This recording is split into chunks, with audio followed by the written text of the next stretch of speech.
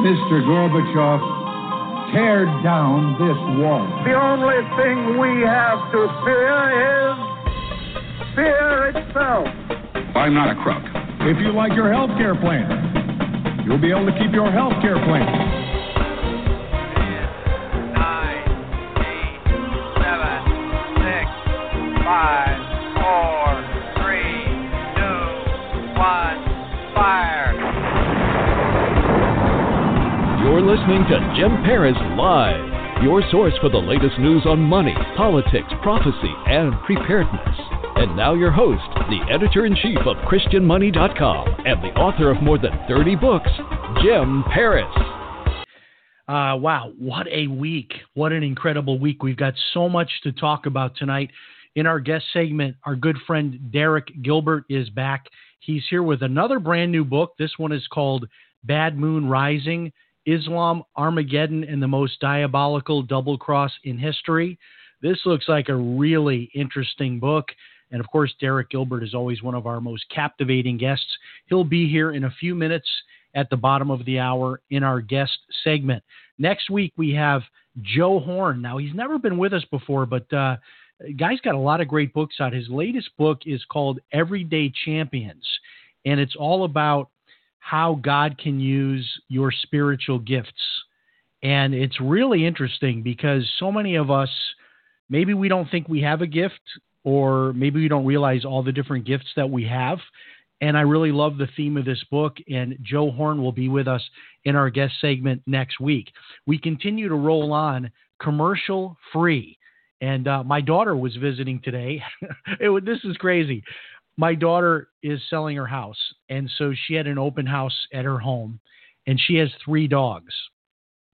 So she said, Dad, can I come over to your house with my 3 dogs during the open house? And it was a lot of fun. I have 2 dogs, so now there are 5 dogs at my house, and everything was fine except one of her dogs. He has this, it's like a squeal. I can't describe it to you. It's like this high-pitched sound that could almost kill you. It's like a knife going through you. It is not a normal bark. It is some kind of a screech that this dog does. And I'm still trying to regain my hearing, but that was a lot of fun today. Also, my wife is out of town. She's been on a trip since Tuesday, and so I am a bachelor here. And I was explaining to her earlier how I decided that it was time to do the dishes. And it wasn't so much the giant stack in all 4 of our kitchen sinks. It wasn't the size of the stack that got me motivated to do the dishes. It was the smell of the dishes. So as a bachelor, and see, this is the deal my wife and I always have had, is I do the cooking, she does the cleaning. So I'm not really good with the dishes and all that. And to be honest with you, I don't like using the dishwasher. So everything I do is all hand washing, which is fine with me. I just rather do that than to deal with, you've got to see, here's the thing about dishwashers, and my wife, we've always had dishwashers, but she goes through such a process of cleaning each dish before she puts it in the dishwasher. I simply ask the question, you're already doing like 90% of the cleaning of the dishes before you put it in. Why not just clean the rest of the dish and then set it aside and let it dry? So I'm testing out that theory. But we continue. My daughter was here today, and she used to work for me, used to be producer of this radio show. And she said, Dad, how are you doing the show without commercials? So I kind of explained to her how I broke off from the network, how I'm doing the show now directly, streaming over the internet. And she said, but how can you afford to do that? How can you afford to have the show and not have commercials? And I said, well, what we do is every week we have a sponsor that pays for us to not have commercials. And since we broke off from the network, I really haven't gone out and tried to recruit any sponsors. I figure I'll sponsor them myself until I get to that point that I want to start recruiting some outside sponsors. But if you're listening and you're interested in doing that, there's a lot of reasons why you might want to sponsor an episode. This program is not only live and has a pretty large audience live, but we also post the show after it's broadcast live on tons of different platforms, and the show never goes away. So every show we record is up in the cybersphere forever. And so that's really cool. It's like buying an ad once and then getting promotion forever, or at least until after my death. I don't know what people will do after I'm gone. Maybe they'll delete everything. I don't know. But in any case, tonight's sponsor is BitcoinWorkshop.us. And if you'd like to learn more about Bitcoin, I've got a really great training program. These are all recorded videos. It includes a private Facebook group. It includes a copy of my new book, The 90-Minute Bitcoin Quick Start. I even give you some free cryptocurrency once you become a member. It's a really cool thing. Not a lot of other programs that I've seen out there that actually go into this kind of detail and training. And if you want to find out more about it, even if you're just curious, maybe you're somebody that's you're on the bubble, maybe you'd like to put some money in, you're not sure, you don't want to get scammed, check it out, BitcoinWorkshop.us. BitcoinWorkshop.us. Okay, so I've got to pace myself because I've got 3 really interesting stories I want to get to tonight. I want to talk about Jeff Epstein tonight. I want to talk about what's happening with Bitcoin because Bitcoin's been on kind of a roller coaster ride. In fact, just a few minutes ago, Bitcoin dropped below $10,000. It's back up above that now. But I want to talk about why that's not a bad thing. So if you're a Bitcoin investor and you're panicking, if you're crying tonight, don't worry. This is all good. And I'm going to explain to you why this is not a big deal. And you need to you need to accept this and be okay with it. And I'm going to explain to you why tonight. And also, a former Fox News host is on the run right now. And this is a bizarre story. Accusations of financial fraud are flying, and this former Fox News host has now disappeared to another country. This is incredible. We'll be talking about that tonight as well. So I've got to start tonight with Jeff Epstein. So this is not new to this show. We've been talking about Jeffrey Epstein now for months, including the recent discussion about this civil court case where they're suing to try to get all the documents unsealed from his original plea deal so that we can kind of know all the details of it. And of course, there's a lot of big names that don't want that to happen. But now we have the most recent rearrest on the charges of allegedly sex trafficking minors. Now, there is a book, if you want the book to read on this, there is a book. James Patterson, who is the novelist, one of the world's most, popular, famous novelists. He wrote a book 2 years ago. It got zero traction. The book is called Filthy Rich. The book has spiked in popularity this week, so much so that you cannot even buy it. I'm not kidding you. If you go to Amazon, it says they're out. They're out of stock. You can't have it. So what I did was, because I wanted to read this book, and I thought I had it here. I couldn't find it. So I said, I'm just going to go ahead and buy another copy. Couldn't buy it. Tried to order it. I don't know. It's going to be weeks before they have more. So what I did was I bought the Kindle version, which they have because that's unlimited, just give you the digital file. So I got that. And I also used my Audible account and I picked up the audio version of it. And I want to recommend to you, if you're really interested in the Jeff Epstein backstory, I would suggest to you that one of the most interesting ways to consume this book by James Patterson, Filthy Rich, is to get the Audible version of it. It is very well narrated, and it includes, let me just warn you, it includes some very explicit details about what he did sexually with these young women. These were women underage. These accounts are part of the police reports, part of the actual testimony. And when it turns your stomach to hear this, but I'm telling you, after I finished listening to this book, it took me a couple of days. I finished it earlier today, and then I went through the Kindle version. I wanted to read some of the sections that I wanted to just kind of make sure I understood it. It is, I have to tell you, in my entire lifetime, I cannot think of any stranger, more unbelievable set of circumstances in that with all of this evidence that Epstein was able to get basically a slap on the wrist. And if you understand what his prison sentence was, it was actually a 13-month sentence that was reduced, and he was allowed to leave the jail during the day. He could leave the jail and go to his house, his big mansion. He could go to his office, whatever. He just had to report at night for the 8 hours. I mean, this is almost like on Andy Griffith. What was the drunk's name? Otis, how he had his own key, and he would come in drunk and let himself in, and he would unlock the jail cell and put himself to bed and then lock himself in. It's as bad as that. But when you understand the mountain of evidence that they had and the nature of the complaints against Epstein, it's hard to believe. It's hard to believe he got such a light sentence. And then when you think about how little press this has gotten, and I know people hate when I get into conspiracies because there are others on the radio that go too far with that.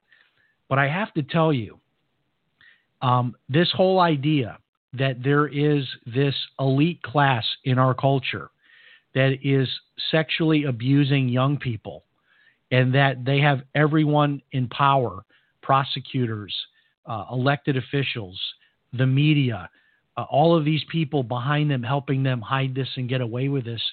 I have to tell you, I am more convinced now than ever after really, truly understanding the backstory behind Jeffrey Epstein and how he was able to get away with this. And of course, this week, the Trump cabinet member, Alex Acosta, resigned.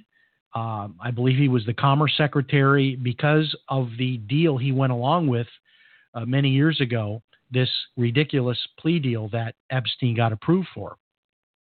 Now, when you read the book, there's a lot of things that jump out at you, and I want to just give you some of these that just struck me.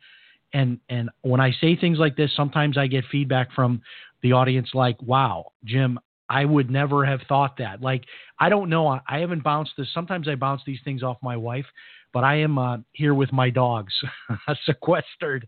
So I have no one to bounce this off with. But let me just throw out to you two strange things about the book that I still can't wrap my brain around. I mean, there's so much about the book that I can't wrap my brain around, but just two kind of, in particular, strange things. Okay. Okay. So the first one is that Kenneth Starr, do you remember Kenneth Starr? He was the special counsel, the special prosecutor that brought Bill Clinton down. He was the guy, the Monica Lewinsky investigator, all of that, impeachment. He was the one that really wiped out Bill Clinton's legacy, Kenneth Starr. Do you remember Kenneth Starr? Kenneth Starr turns out to be one of Jeffrey Epstein's main attorneys that gets him out of all this trouble. Now, why is that weird? Well, number one, Bill Clinton and Jeffrey Epstein are very close friends. In fact, according to media reports, Clinton has been on Epstein's plane some 27 times, in some cases actually ditching his Secret Service detail. So these two are super close. And then you've got this guy, Kenneth Starr, who I guess if Bill Clinton had like a top 3 enemy list, this guy would be on that list. Maybe he's number 1. The guy that brought down Bill Clinton, Kenneth Starr, is Epstein's lawyer. And I'm thinking to myself, this is just weird. And then Kenneth Starr, of course, is this conservative Republican, was, I believe, Solicitor General under the Bush administration. So here's this like conservative Christian guy, I believe. I believe he's a Christian man. And here he is, somehow the lawyer for Jeffrey Epstein. Now, I know some of you are going to say everybody has a right to a defense. And, lawyers will tell me that, hey, look, you know what? If I was called to represent John Wayne Gacy, the guy that buried dozens of young men in his basement, our Constitution says he has a right to a defense. Okay, you're a better person than me. And maybe that's why I quit law school after 1 year, because I don't know. There's a point at which something stinks so bad, I'm not going there. And consider me, I guess, disbarred if I ever did finish law school. But, these are the kind of cases where, a Ken Starr did not have to represent Jeffrey Epstein. I mean, it wasn't like Epstein with all of his millions and millions of dollars, some say he's a billionaire, that he couldn't have gotten someone else. And when you look at the legal strategies used by both Kenneth Starr as well as Alan Dershowitz, this was like, when you think about litigation and you think about, litigation is like a fight. It's a battle. I get all that. But when you're dealing with young girls who have been sexually abused by an adult, and then what you're doing as a legal strategy is to try and go after these young girls' backgrounds and their social media and trying to do everything you can to basically destroy them so that they aren't witnesses. I guess that's what lawyers do. I don't know. But the whole thing just turns my stomach. And Alan Dershowitz, he was involved with the OJ defense. So that doesn't surprise me so much. But the Kenneth Starr thing does. Not only because of the man that I thought Kenneth Starr was, but the fact that he and Bill Clinton are like, arch enemies, it appears. And this makes me always wonder, is this like the fake wrestling? My son, when he was 15, for his Christmas one year, he wanted to go to see the wrestling, the pro wrestling, the fake wrestling. And we got seats like in the fourth or fifth row. And when you're sitting that close, you can actually see that they're actually not hitting each other, that it's all camera angles and it's all just a big fake show. He didn't care. He kind of knew that, but he still liked it. And that's fine. He looks at it like stuntmen that are acting and performing, whatever. But I always had this feeling like all of these people in Washington, they're all really together. They're all really on the same team.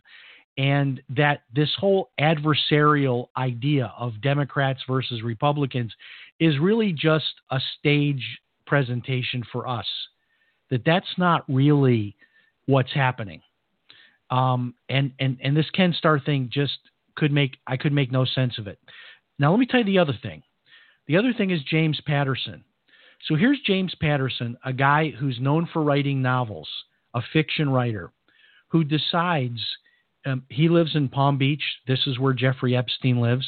He decides he's going to go in with these two other writers, and he's going to write this book about Jeffrey Epstein, a nonfiction book. And it is nonfiction.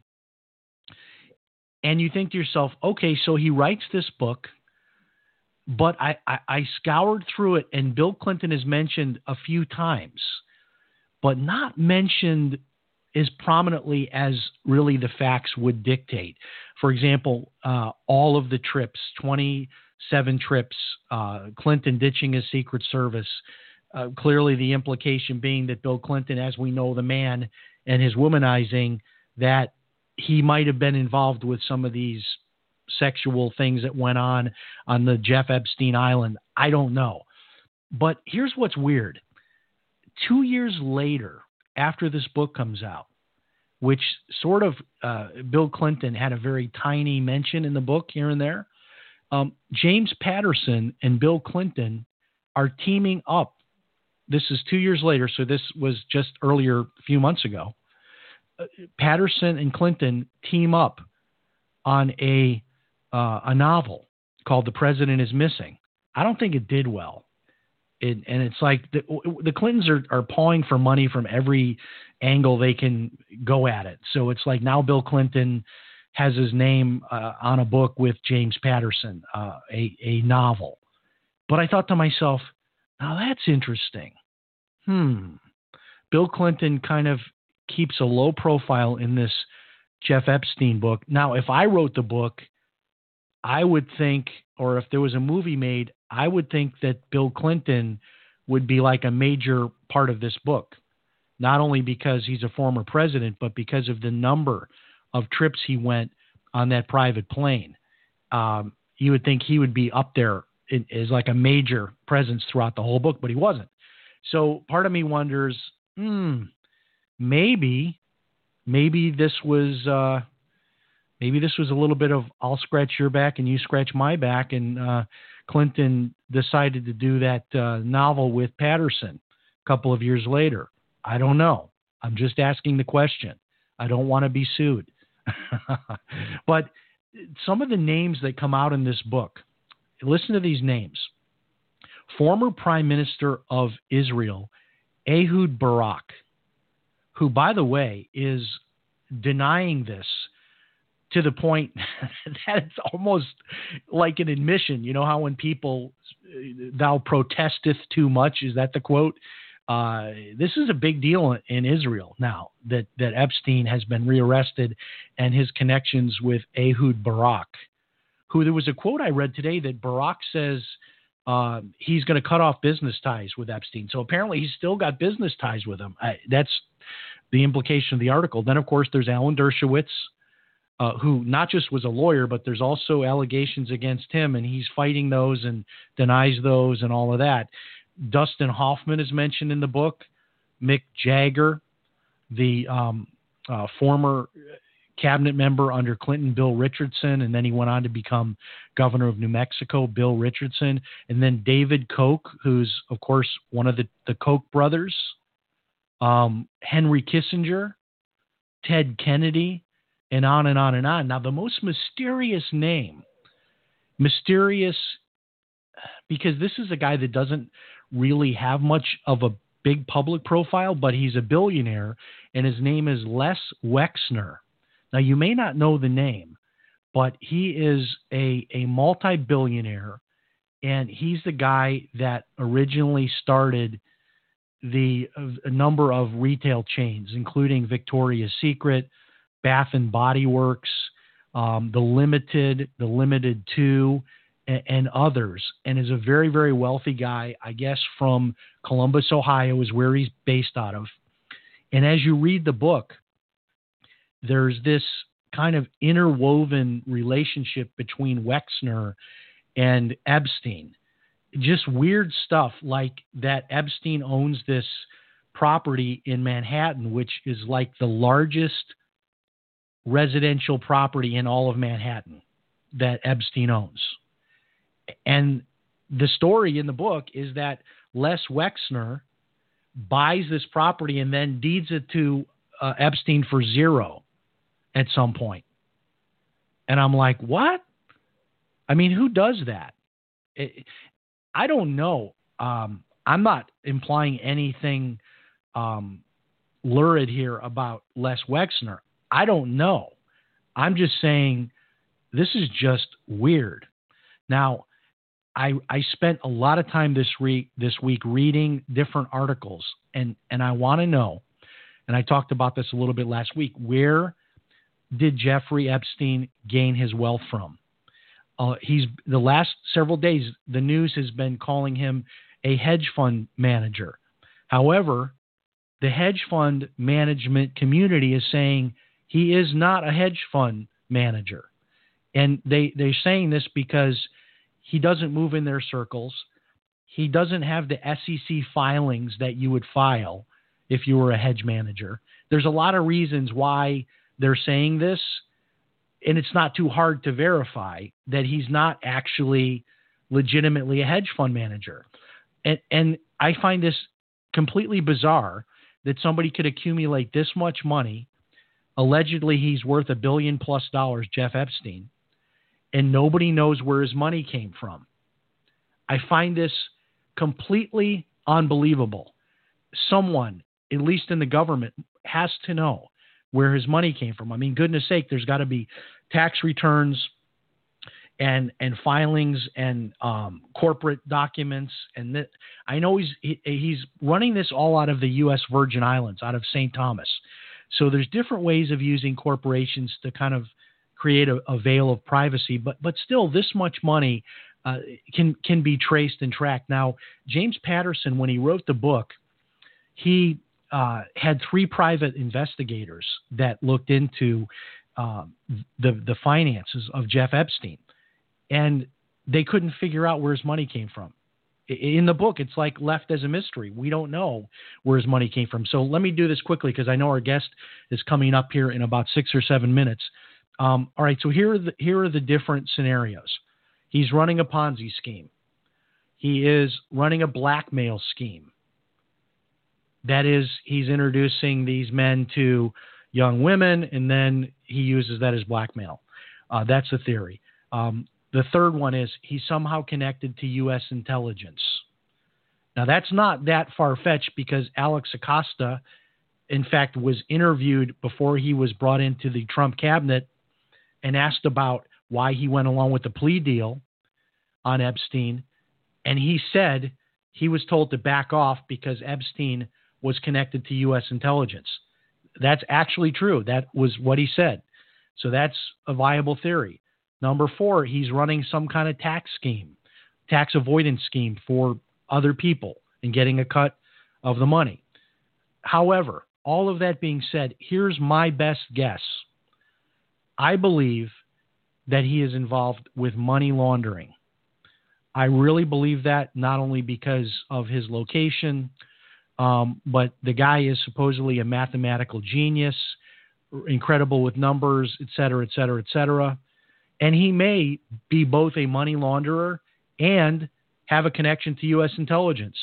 I mean, this is not just in movies where U.S. intelligence takes someone like an Epstein and turns them into an asset, where he can provide them with information on certain situations. So maybe they say, look, hands off, you can do money laundering for drug dealers, all these other things, but when it comes to like a terrorist situation, you have to tell us. And so that's sort of his deal. I don't know, but that's my theory, that he is possibly connected to intelligence and his money comes from money laundering. That's my guess. Okay. We're almost out of time, and I went way too long on my Jeff Epstein comments. I have so much more to talk about in this. Maybe I'll do a special episode midweek for podcast downloaders with more of my thoughts. All right, so former Fox News host, his name is Clayton Morris, and he used to be on Fox and Friends on the weekend. And I really liked this guy. He was really good with technology. He would go to like all the different technology shows and he'd bring all these different gadgets on the show. It seemed like a good guy, a young guy.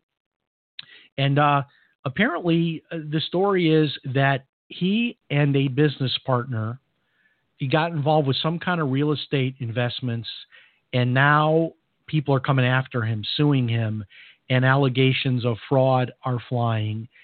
And then he and his wife and his 2 children up and leave the United States. And now they're living, I guess, in Spain. And I read a blog article by his wife, and she said, we just got sick of all the accusations. My husband is innocent. Why should we stay in New Jersey to be harassed? Anywhere we go in public, people are questioning us. And we're still going to deal with our legal issues, but we're going to deal with them from Spain. I don't know.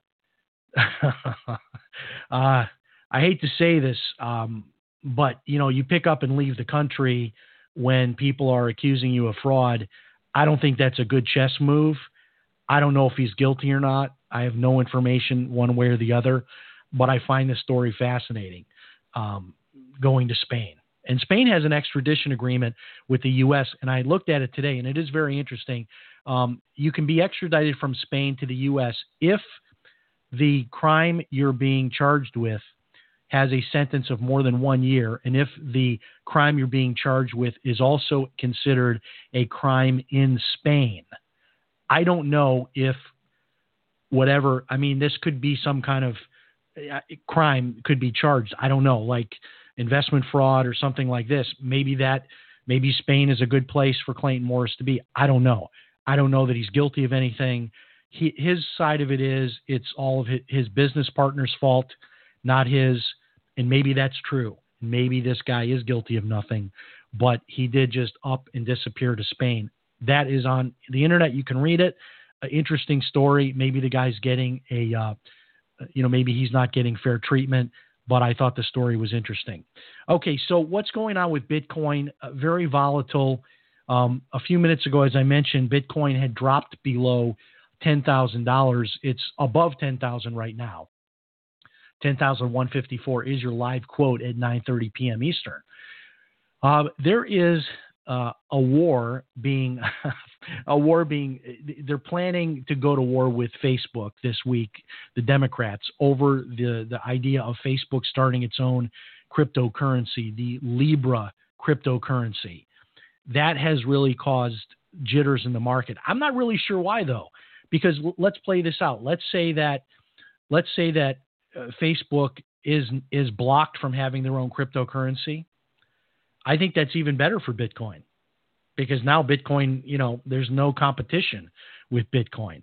But the people that ran Bitcoin up from the recent price of like $3,500 to up to almost $15,000, a lot of that was, wow, well, if Facebook is doing cryptocurrency, that legitimizes cryptocurrency, so let's buy Bitcoin. So there's a fear that narrative sort of goes up in smoke. But let me tell you why Facebook will launch their own cryptocurrency, because how they're doing it, it's really going to be more of a token. And the Securities and Exchange Commission has already said that tokens are not securities, and it's going to be backed by all kinds of assets. So I don't see any way they can stop them from having it.